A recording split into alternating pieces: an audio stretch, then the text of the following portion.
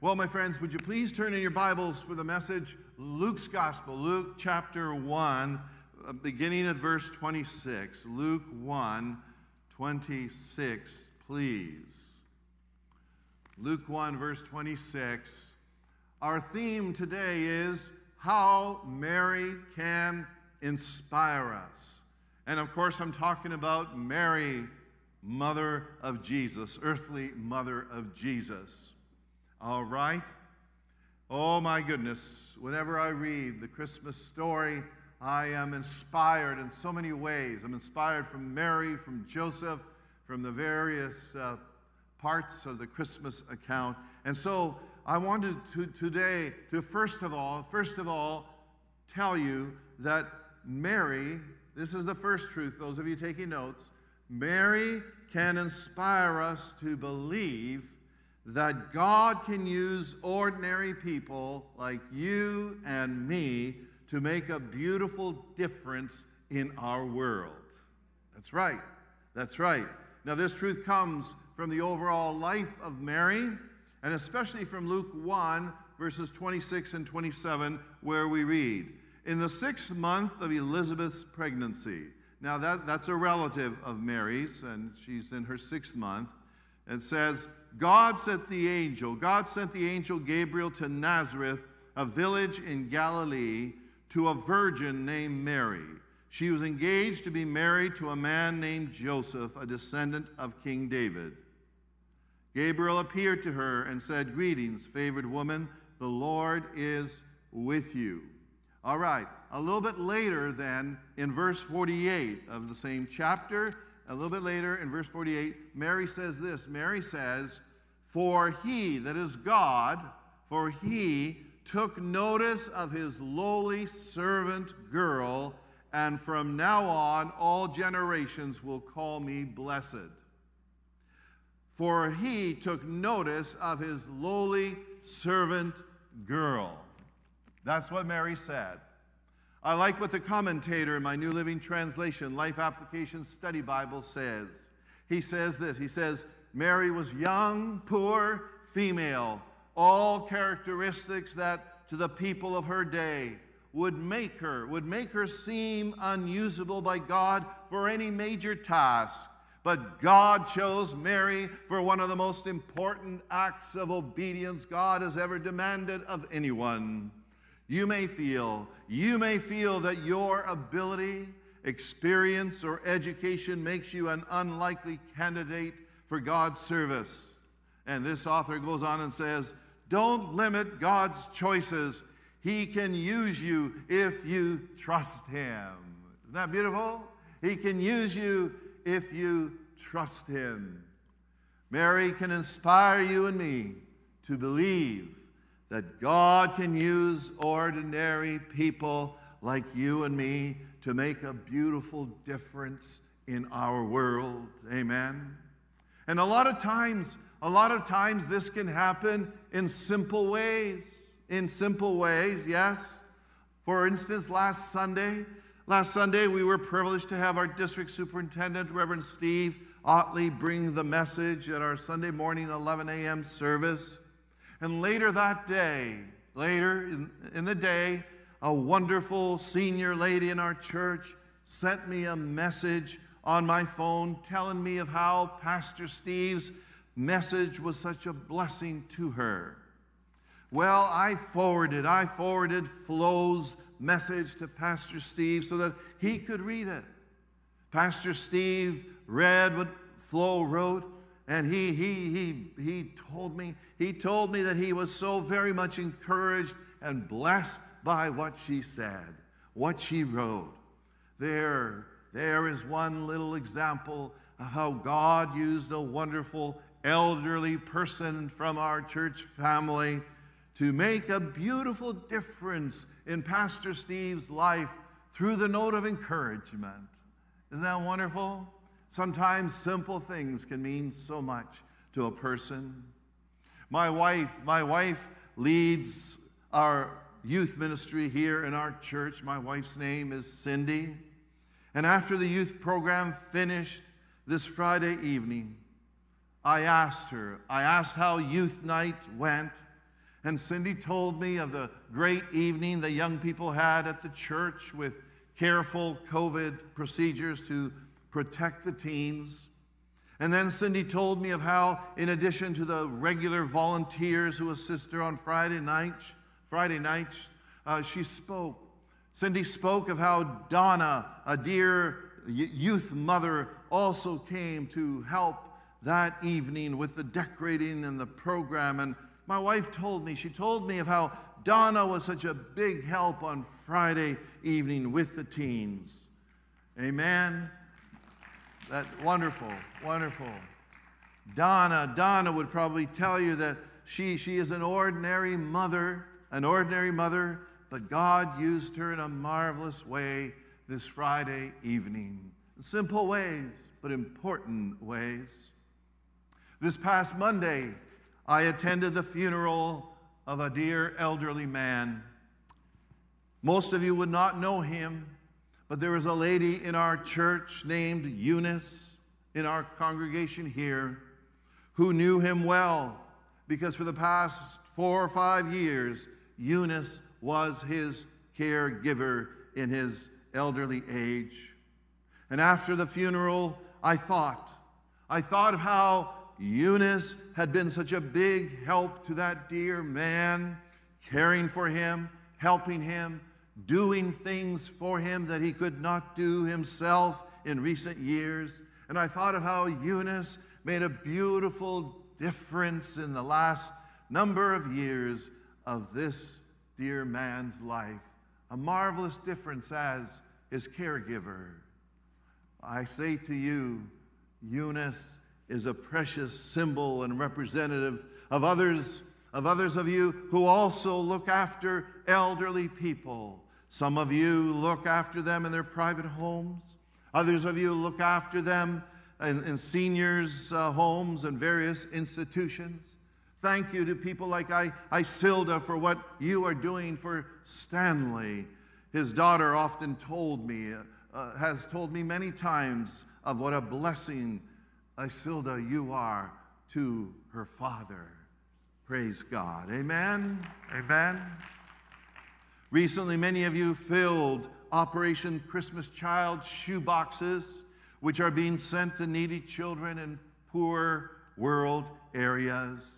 Well, I thought about that, and I thought of how it wouldn't be a surprise to me if for a lot of those children, the highlight of their year will be when they open up a shoebox of little gifts that you up in the balcony or you, viewer, sent because of your love and the time that you took to prepare it. Amen? And others of you recently brought in the winter coats, which we gave out to people on a Saturday who needed a winter coat.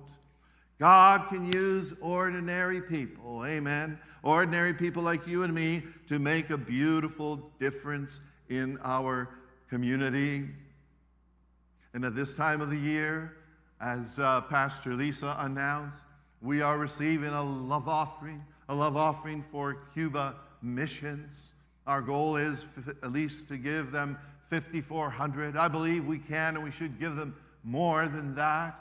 And we have helped the Cubans for several years now. I still have been touched by how a few years ago I was at what they call the General Assembly in Indianapolis. That's when about 30,000 Christians from Nazarene churches around the world meet to carry out business sessions on behalf of the global church. And when I was there, one day, this young pastor, there were a few other people that initially said, Pastor Nick, there's a young pastor from Cuba looking for you. Can you just stay where you are there in this big convention center? Can you just stay there? I got to go get this pastor that's been looking for you. And I said, what for? Just wait, just stay there. That young pastor is not far. I got to go get that pastor and get you two connected. And so anyway, they got that young pastor, and that young pastor came to me and said, Pastor Nick, I've been wanting to meet you because I have graduated from our Nazarene seminary in Cuba, and they kept telling us that the seminary is able to teach and equip pastors for Cuba because a church named Rosewood Church of the Nazarene in Canada is helping the seminary, and I wanted to see who the pastor is. And I hugged that dear pastor. At that time, it wasn't COVID, and so we could shake hands and we could hug. And to this day, those words keep ringing in my ears. And that pastor went on to say, and it's not just me, Pastor Nick. I have so many friends who have graduated, and some are still in the seminary. And I just want to say thank you. I'm now pastoring a church, but I just want to say thank you for how your church helps us in Cuba. Thank you. I was thinking this morning as well of how most of the technicians who operate our 4 cameras and what we call the switcher switches from camera 1, 2, 3, 4. The operator switches in accordance with what camera should be shown on the live stream. I was thinking of how, we've got the technicians operating the cameras and the switcher and the computer, and I thought of how we have wonderful, wonderful volunteer young people being used by God to live stream our church services. Amen? Praise God. Now, I know that occasionally, those of you watching online, occasionally there are some technical glitches, but guess what? I see technical glitches on CBC and NBC and all those other places too. All right? So no one's perfect, least of all me. Earlier this year, my youngest brother, Stavros, as we told you before, Stavros became very critically ill with COVID-19. He spent 6 days in a Toronto hospital. When Stavros left the hospital, he said this to me. When my little brother left the hospital, he said, Brother Nick, the doctors and nurses in the hospital worked so hard. He said, they worked so hard to save my life and the lives of others. He said, they risked their lives to save patients like me.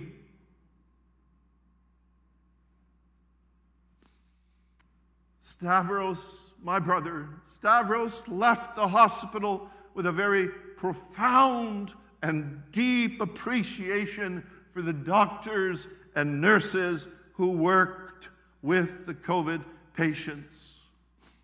And I think one of the reasons my brother was so touched by the hospital staff was because before he became sick with COVID, he thought COVID was some kind of a hoax and some kind of a conspiracy, which he discovered was totally not true. So my brother left that hospital with this great sense of appreciation for the hard and dangerous work of the nurses and doctors and other staff members at the Toronto hospital. You see, God uses ordinary people, in this case medical people, who train to become doctors and nurses to help bring healing, not only, of course, to my own brother, but also to many other COVID patients and other sick people. And we thank God for their work. We thank God. Because COVID has gone on for a long time, my friends, we have to keep praying for our medical community, for the doctors and nurses. We have to keep praying for the first responders like Porrick here, who is out on the road with his associates in ambulances, dealing with people who are greatly in need. Amen. You know, God uses people in the church and also outside of the church. I was thinking of the Lumsden family. Many of you here know Agnes Lumsden of our Rosewood congregation. Agnes has 2 sons, Kenneth and Dylan, who, along with some other volunteers, operate a boys' basketball teaching program in the summer and in the fall. They not only teach, by the way, they not only teach the boys basketball, they also teach them important principles. They teach the boys how to honor and respect their parents and grandparents. They teach them to be honest and kind and patient and loving. And this past summer and fall, they used our Rosewood Church basketball court for the boys' basketball program, where they used to practice. It was not available for various reasons. Well, yesterday, Kenneth and Dylan had planned a Christmas gift giveaway for the boys. They found sponsors from various companies. They found sponsors to provide Christmas gifts for the boys, and they invited the kids. They invited the kids and their parents to meet at the church here at the basketball court at 12 noon on Saturday. They invited me as well to be present as the minister of the church and to briefly speak to the boys and their parents.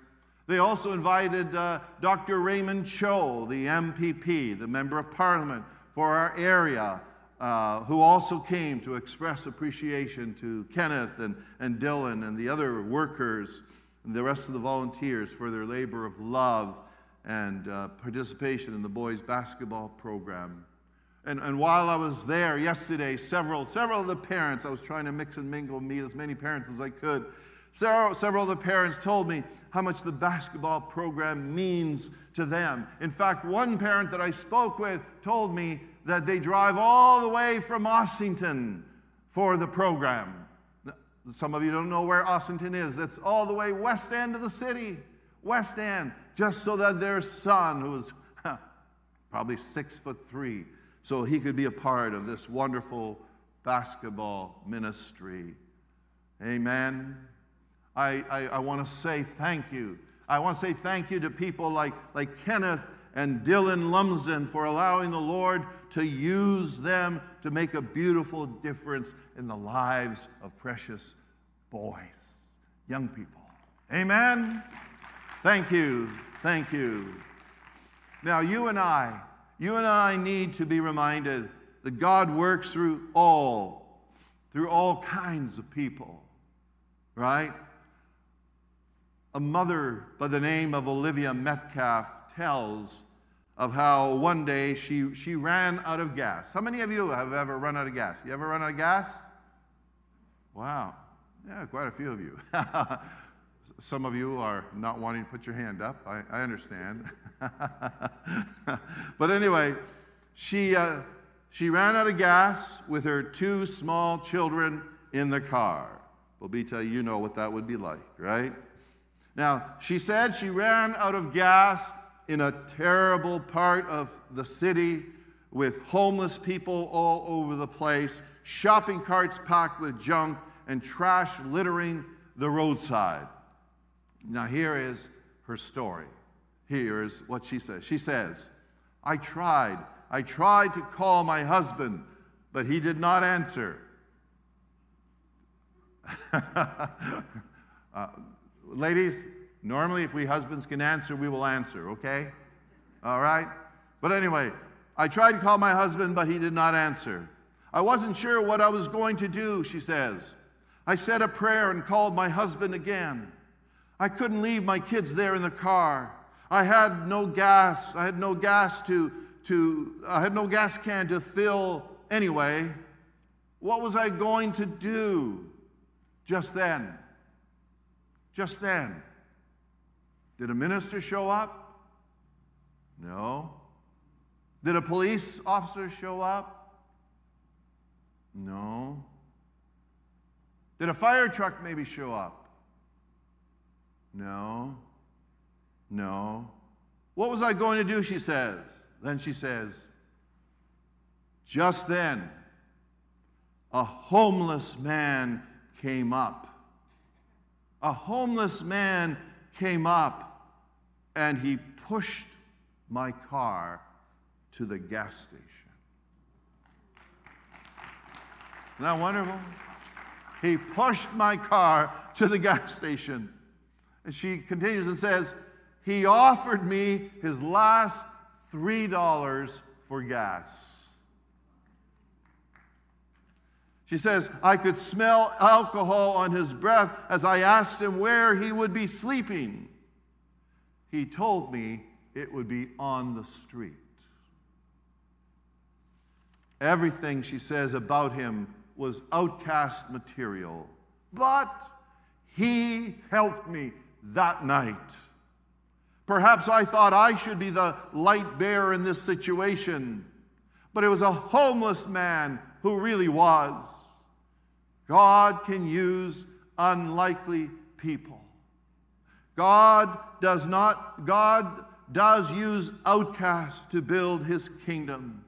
God used shepherds and a homeless man to remind me that no one is exempt from being the hands and feet of God. Amen.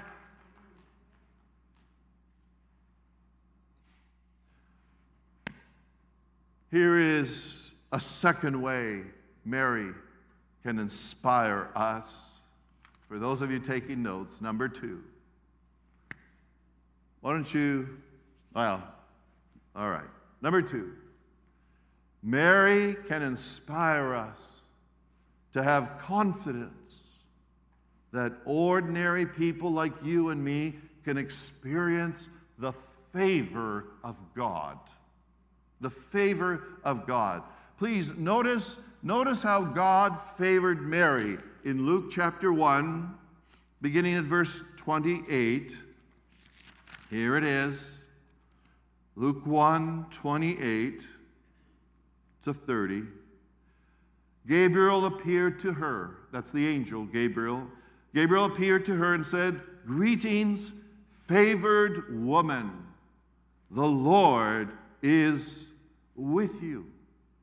The Lord is with you. Confused and disturbed, Mary tried to think what the angel could mean.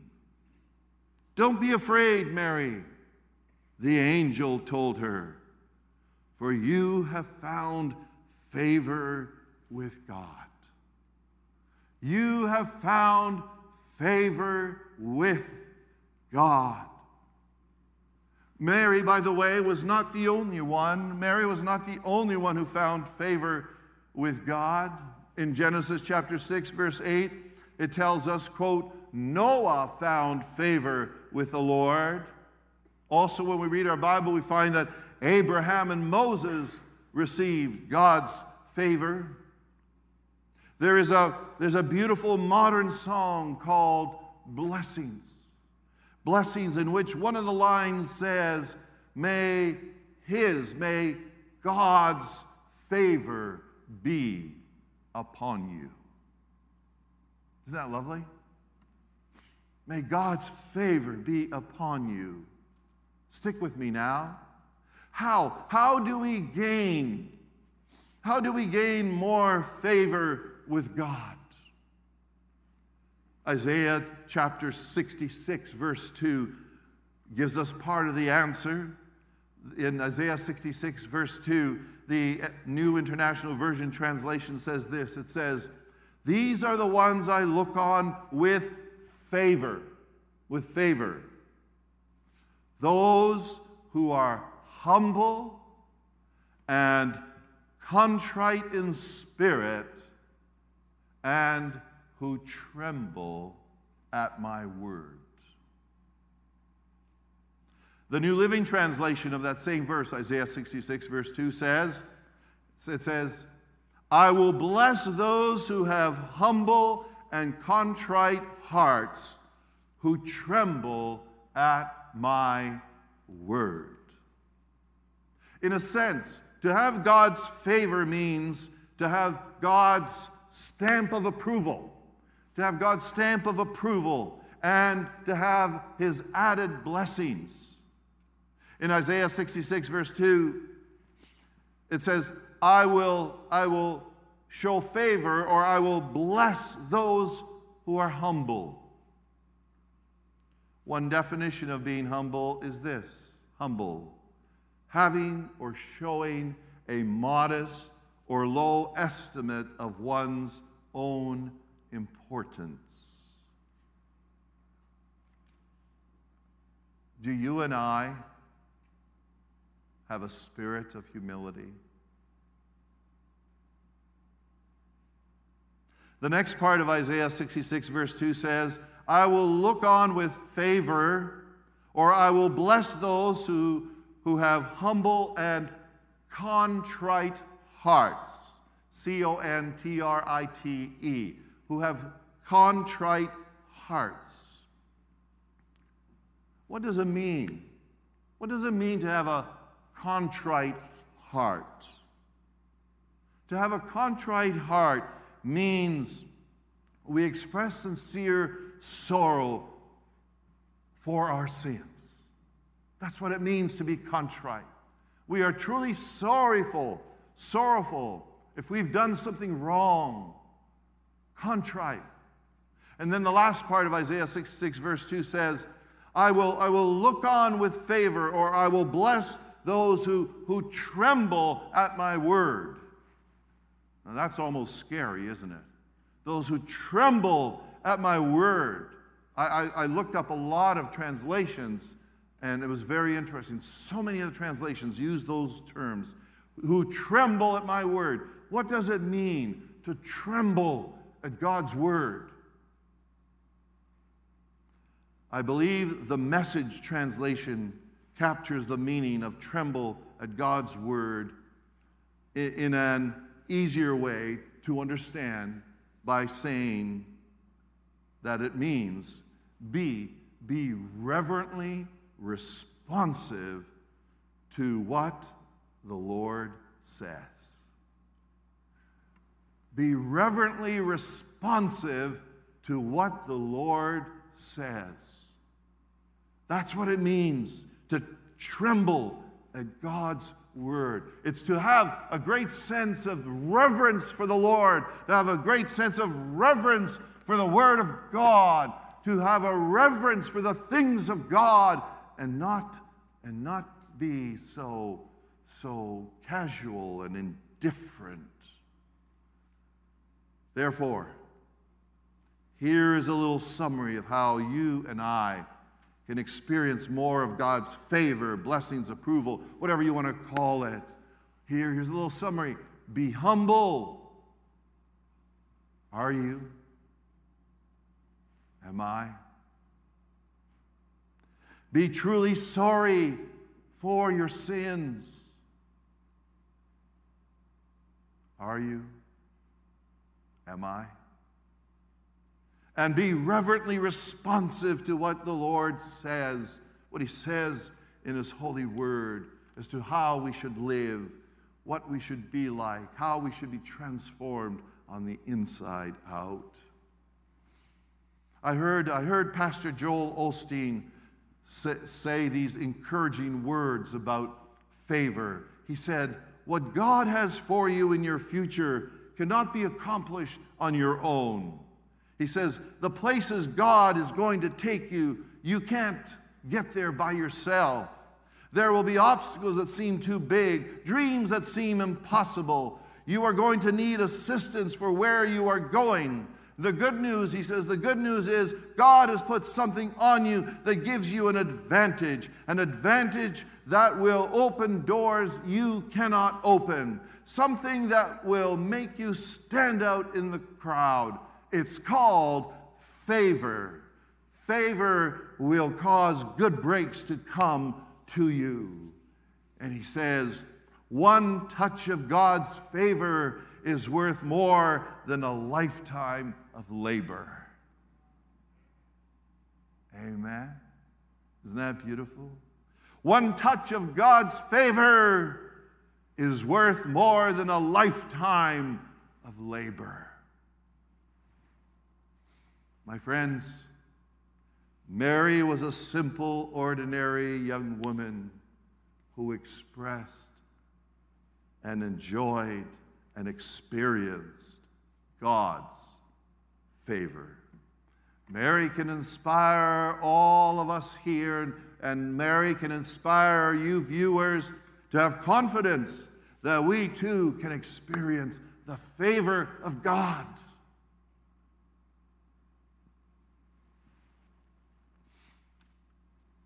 Here's a third way by which Mary can inspire all of us.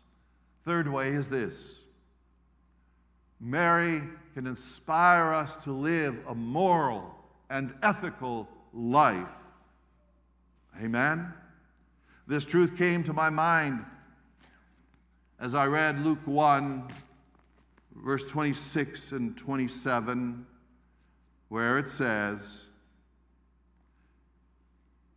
God sent the angel Gabriel to Nazareth, a village in Galilee, to a virgin named Mary. She was engaged to be married to a man named Joseph, a descendant of King David. God sent to a virgin. And then a little bit later in verse 31, it says, the angel says, you will conceive and give birth to a son, and you will name him Jesus. He will be very great and will be called the Son of the Most High. The Lord God will give him the throne of his ancestor David, and he will reign over Israel forever. His kingdom will never end.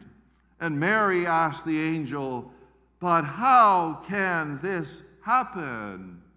I am a virgin. How can this happen? I am a virgin. The Bible here tells us that Mary was a virgin before getting married to Joseph. In other words, Mary lived a moral and an ethical life. What is the definition of moral? Moral means, quote, concerned with the principles of right and wrong behavior. It means holding or manifesting high principles for proper conduct. What is the definition of being ethical? Ethics is based on well-founded standards of right and wrong that tell us how you and I should live. Allowing Mary to inspire you and me to live a moral and ethical life affects all areas of our lives. Amen? It means, for instance, men and women, if you and I are married, we do not get intimately involved with some other man or woman. Young people, it means living a moral and ethical life means you do not have sex with your girlfriend or boyfriend until after you are married. Living a moral and ethical life means when you are applying for a job, your resume is honest. It's honest.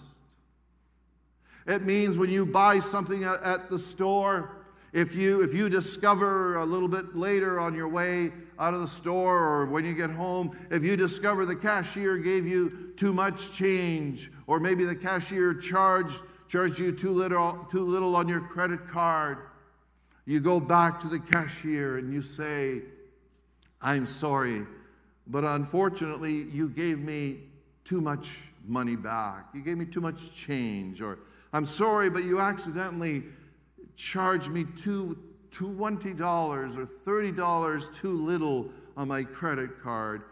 Please, let's just make this thing right, shall we? Amen. Living a moral and ethical life means you build up people. You build people up instead of putting them down. And you do not gossip. You do not gossip. Are you living a moral and ethical life? Living a moral and ethical life means if you are selling your car, if there is a hidden problem with your car, such as maybe a transmission issue acting up once every 3 to 4 weeks, which if you're selling your car, transmission seems like, hey, perfect, no problem. But you know there is a problem that crops up every 3 or 4 weeks. What do? You tell the purchaser about the problem, or you get the problem fixed before you sell the car. And I know someone will say, well, then I lose money. It's all about living a godly life, a moral and ethical life. Amen? If you are selling your house and you know there is a substantial problem which pops up only during a certain month of the year, and maybe the year or the month that you're selling it in, that problem doesn't pop up. But a few months down the road it's going to come up. Well, you need to tell the purchaser. You need to tell the purchaser about that problem or get it fixed before you sell the house. What are we talking about? We're talking about living a moral and ethical life. Amen? Are you living a moral and ethical life? Mary inspires us to do so. Let me take you to a fourth truth. A fourth way in which Mary can inspire us. Here it is. Mary can inspire us to believe that what seems impossible, God can make possible. This truth came to my mind, from the whole account, but Luke 1, verse 34. Luke 1:34 says, Mary asked the angel, "But how can this happen? I am a virgin." And the angel replied, "The Holy Spirit will come upon you, and the power of the Most High will overshadow you. So the baby to be born will be holy, and he will be called the Son of God. What's more, your relative Elizabeth has become pregnant in her old age. People used to say she was barren, but she has conceived a son and is now in her 6th month. For the word of God will never fail." And then later in verse 45, we read, "You are blessed because you believed that the Lord would do what he said." My friends, obviously, because Mary knew she had not been intimate with Joseph or with any other man, there was no way that she was going to be pregnant. No way, Jose. Verse 35, however, tells us the Holy Spirit came upon her and made her pregnant with the Son of God, Jesus. Yes. My friends, there are things in your life and mine which might seem impossible. They might seem impossible, such as a relationship that needs to be mended or restored. There are things in your life and mine which might seem impossible, such as a health need that needs to be met. And I want to thank those of you who every Saturday morning join Ernie Hall for the extended prayer time from 9 a.m. till 12 and 12:30, 1 o'clock, praying for many of those health needs and praying Wednesday evenings, praying in your small groups. Thank you.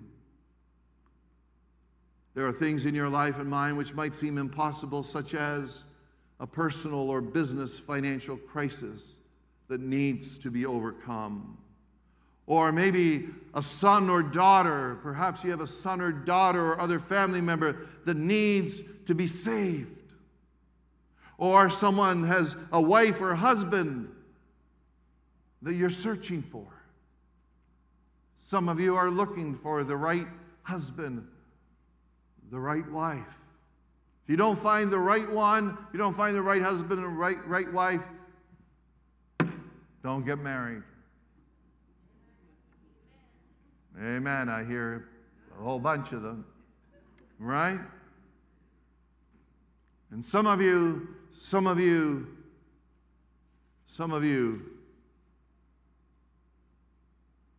need the wonderful miracle-working power of God to bring about a baby in your life. You've been married for who knows how long, and you still haven't been able to have a baby. Let Mary's example inspire you to believe. Oh, when I thought of this young couple here, when I heard that they were expecting a baby, it was music to my ears. Leanna, it was music to my ears. Dear husband and wife. And I gave and I continue to give God thanks and praise. There's some of you here in the sanctuary and watching online who this year have had a baby after many years of praying and trying. And others of you who are looking to have a precious child, don't give up. Keep praying. Keep believing in the miracle-working power of God. Amen. Mary can inspire us to believe that what seems impossible, God can make possible.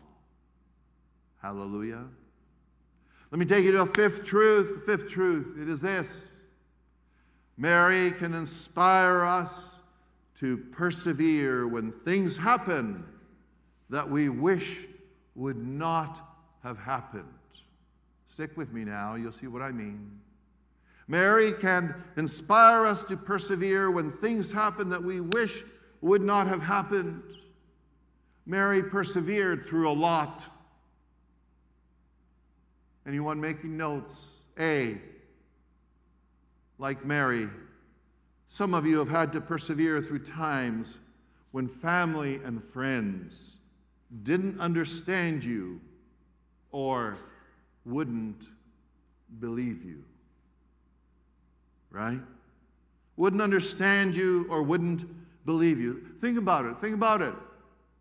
How could Mary explain to her parents, to her relatives, her friends, that she did not have sex before marriage and that her baby was a miracle child made possible by God Himself while she was still a virgin?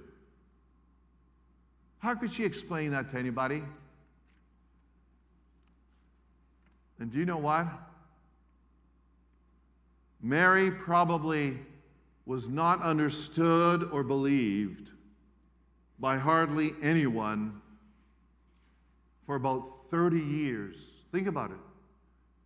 She was not believed and misunderstood for at least 30 years, because it really wasn't until Jesus was 30 years of age when He started His ministry and began to perform miracles, and some people started to believe that Jesus was God in the flesh. 30 years Mary lived. For 30 years Mary lived with the heartache that family and friends were looking down upon her, not believing that what she gave birth to, the child she gave birth to, was conceived by God Himself. My friends, it's possible you've had times when family and friends didn't understand or believe you. Have you had times, have you had times when family or friends didn't understand you or didn't believe you? Put your hand up. Put your hand up. Have you had times like that? Yeah, I see quite a few hands. Yeah. Let Mary's example inspire you to persevere. Point B, for those of you taking notes. Like Mary, some of you have had to persevere when a very special event in your life didn't turn out the way you expected.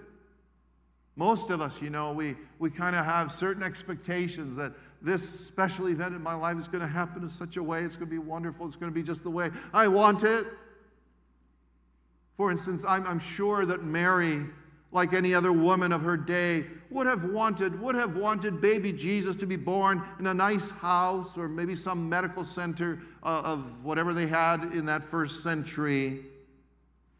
That's what she would have wanted. Instead, Jesus was born in a stable. Jesus was born in a stable and placed in a manger, which was basically an animal's feeding trough. The birth of her first baby was obviously a special event, as it is for any parent. But because they could not find an empty hotel room in Bethlehem, an inn as they used to call them, Jesus was born in a stable. But nevertheless, Mary persevered. Over the past nearly 2 years of COVID-19, many of you have had special events in your life which did not turn out the way you expected. For some of you, it was your wedding or special birthday, an anniversary or graduation. For others, you couldn't hold the funeral for a loved one that you wanted to have. Instead of possibly having 400 or 500 people come to honor and celebrate the life of your loved one, there were times when we could only have 10, according to the government regulations, we could only have 10 or sometimes 20 or 30 people, depending on what was happening with COVID.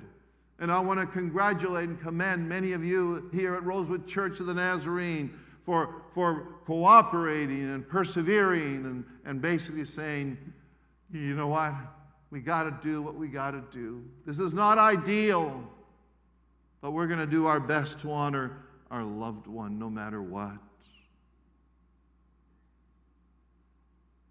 Point C. Like Mary, did I mention weddings, right? Some of you had to really change what you hoped for, what you intended for weddings, to hold your wedding. And I commend you for your perseverance. Point C, like Mary, some of you have had to persevere through emotional pain which someone else caused, and you had no control over it. You had no control over it.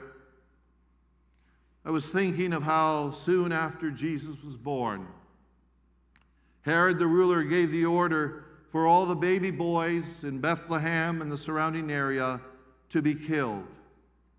Herod had heard that a king had been born, and he was not going to allow that baby to grow up and take away his throne. Herod was jealous. He was crazy as well. And he was not going to allow some baby that was born ultimately become king over his domain there. And as some of you know the story, God instructed Joseph and Mary to leave Bethlehem and go to Egypt before the baby killings started.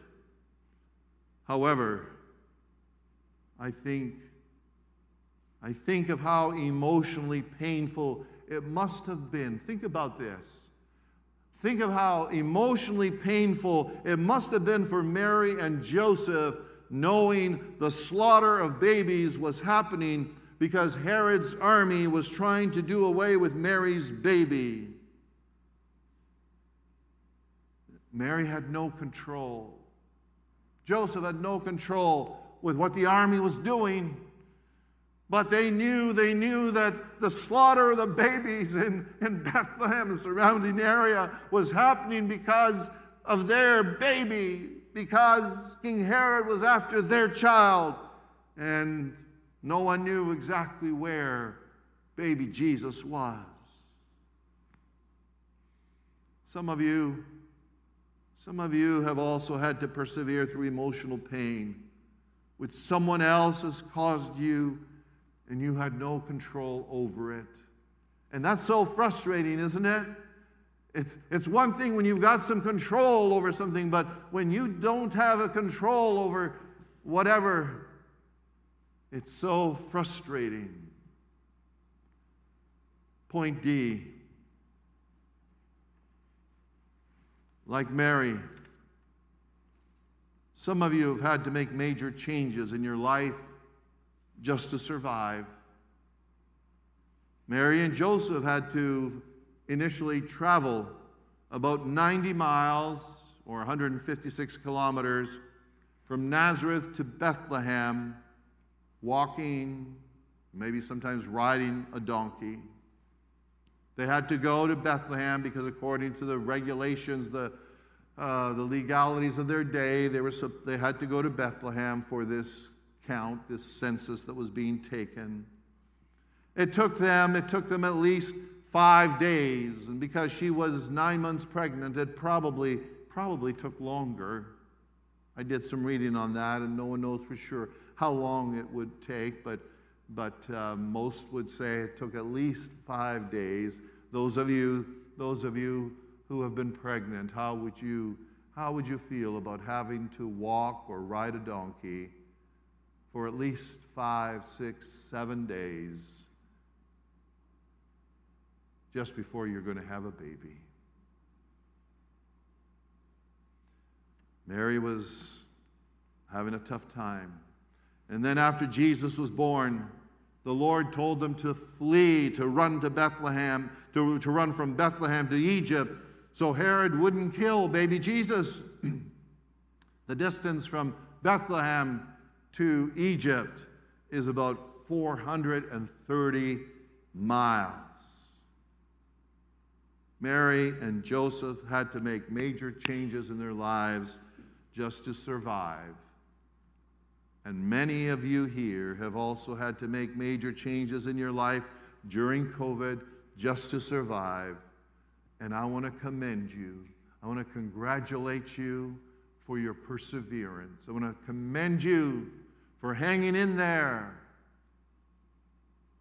and saying, with God's help, I am making it and I will make it. Amen.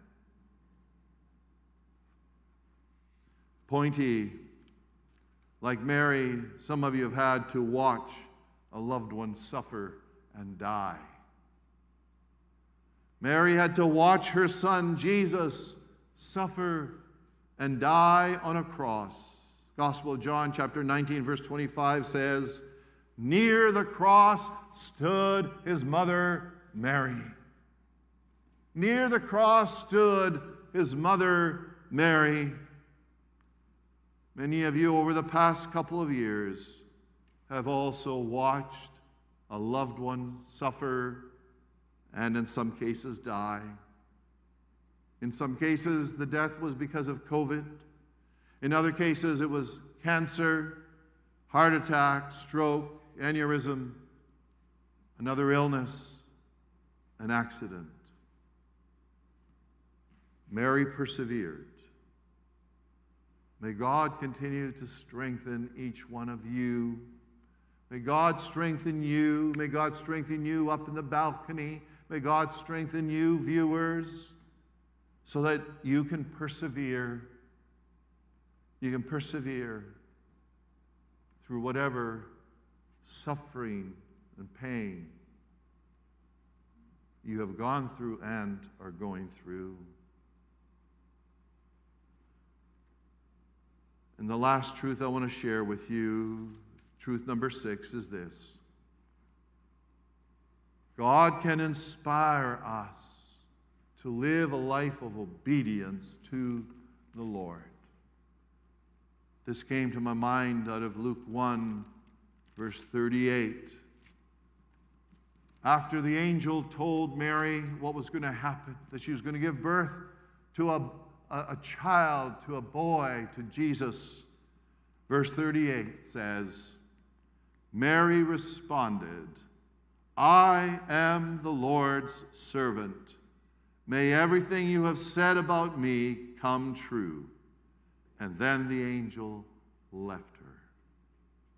Mary said, I am the Lord's servant. In other words, she was saying, I will be obedient, and I will live out what you have told me, despite the cost. Mary can inspire you and me to live a life of obedience to the Lord. And I encourage all of us to say, yes, Lord. Yes, Lord, to your will and to your way.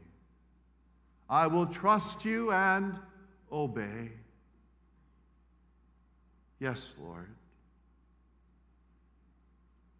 And the start or the beginning of that obedience is when we first begin to decide to repent of our sins, to pray and call out to God and say, God, I ask you to forgive me of my sins.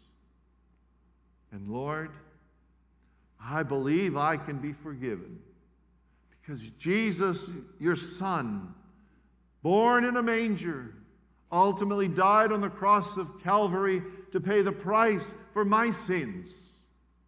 And so now, Lord, I repent of my sins. And I want to give my heart to you, dear God. And I want to live my life devoted, dedicated to you. I want to live as a solid Christian, as a follower of Jesus. Jesus the Nazarene. I want to ask you to bow your head with me, please. Bow your head, would you?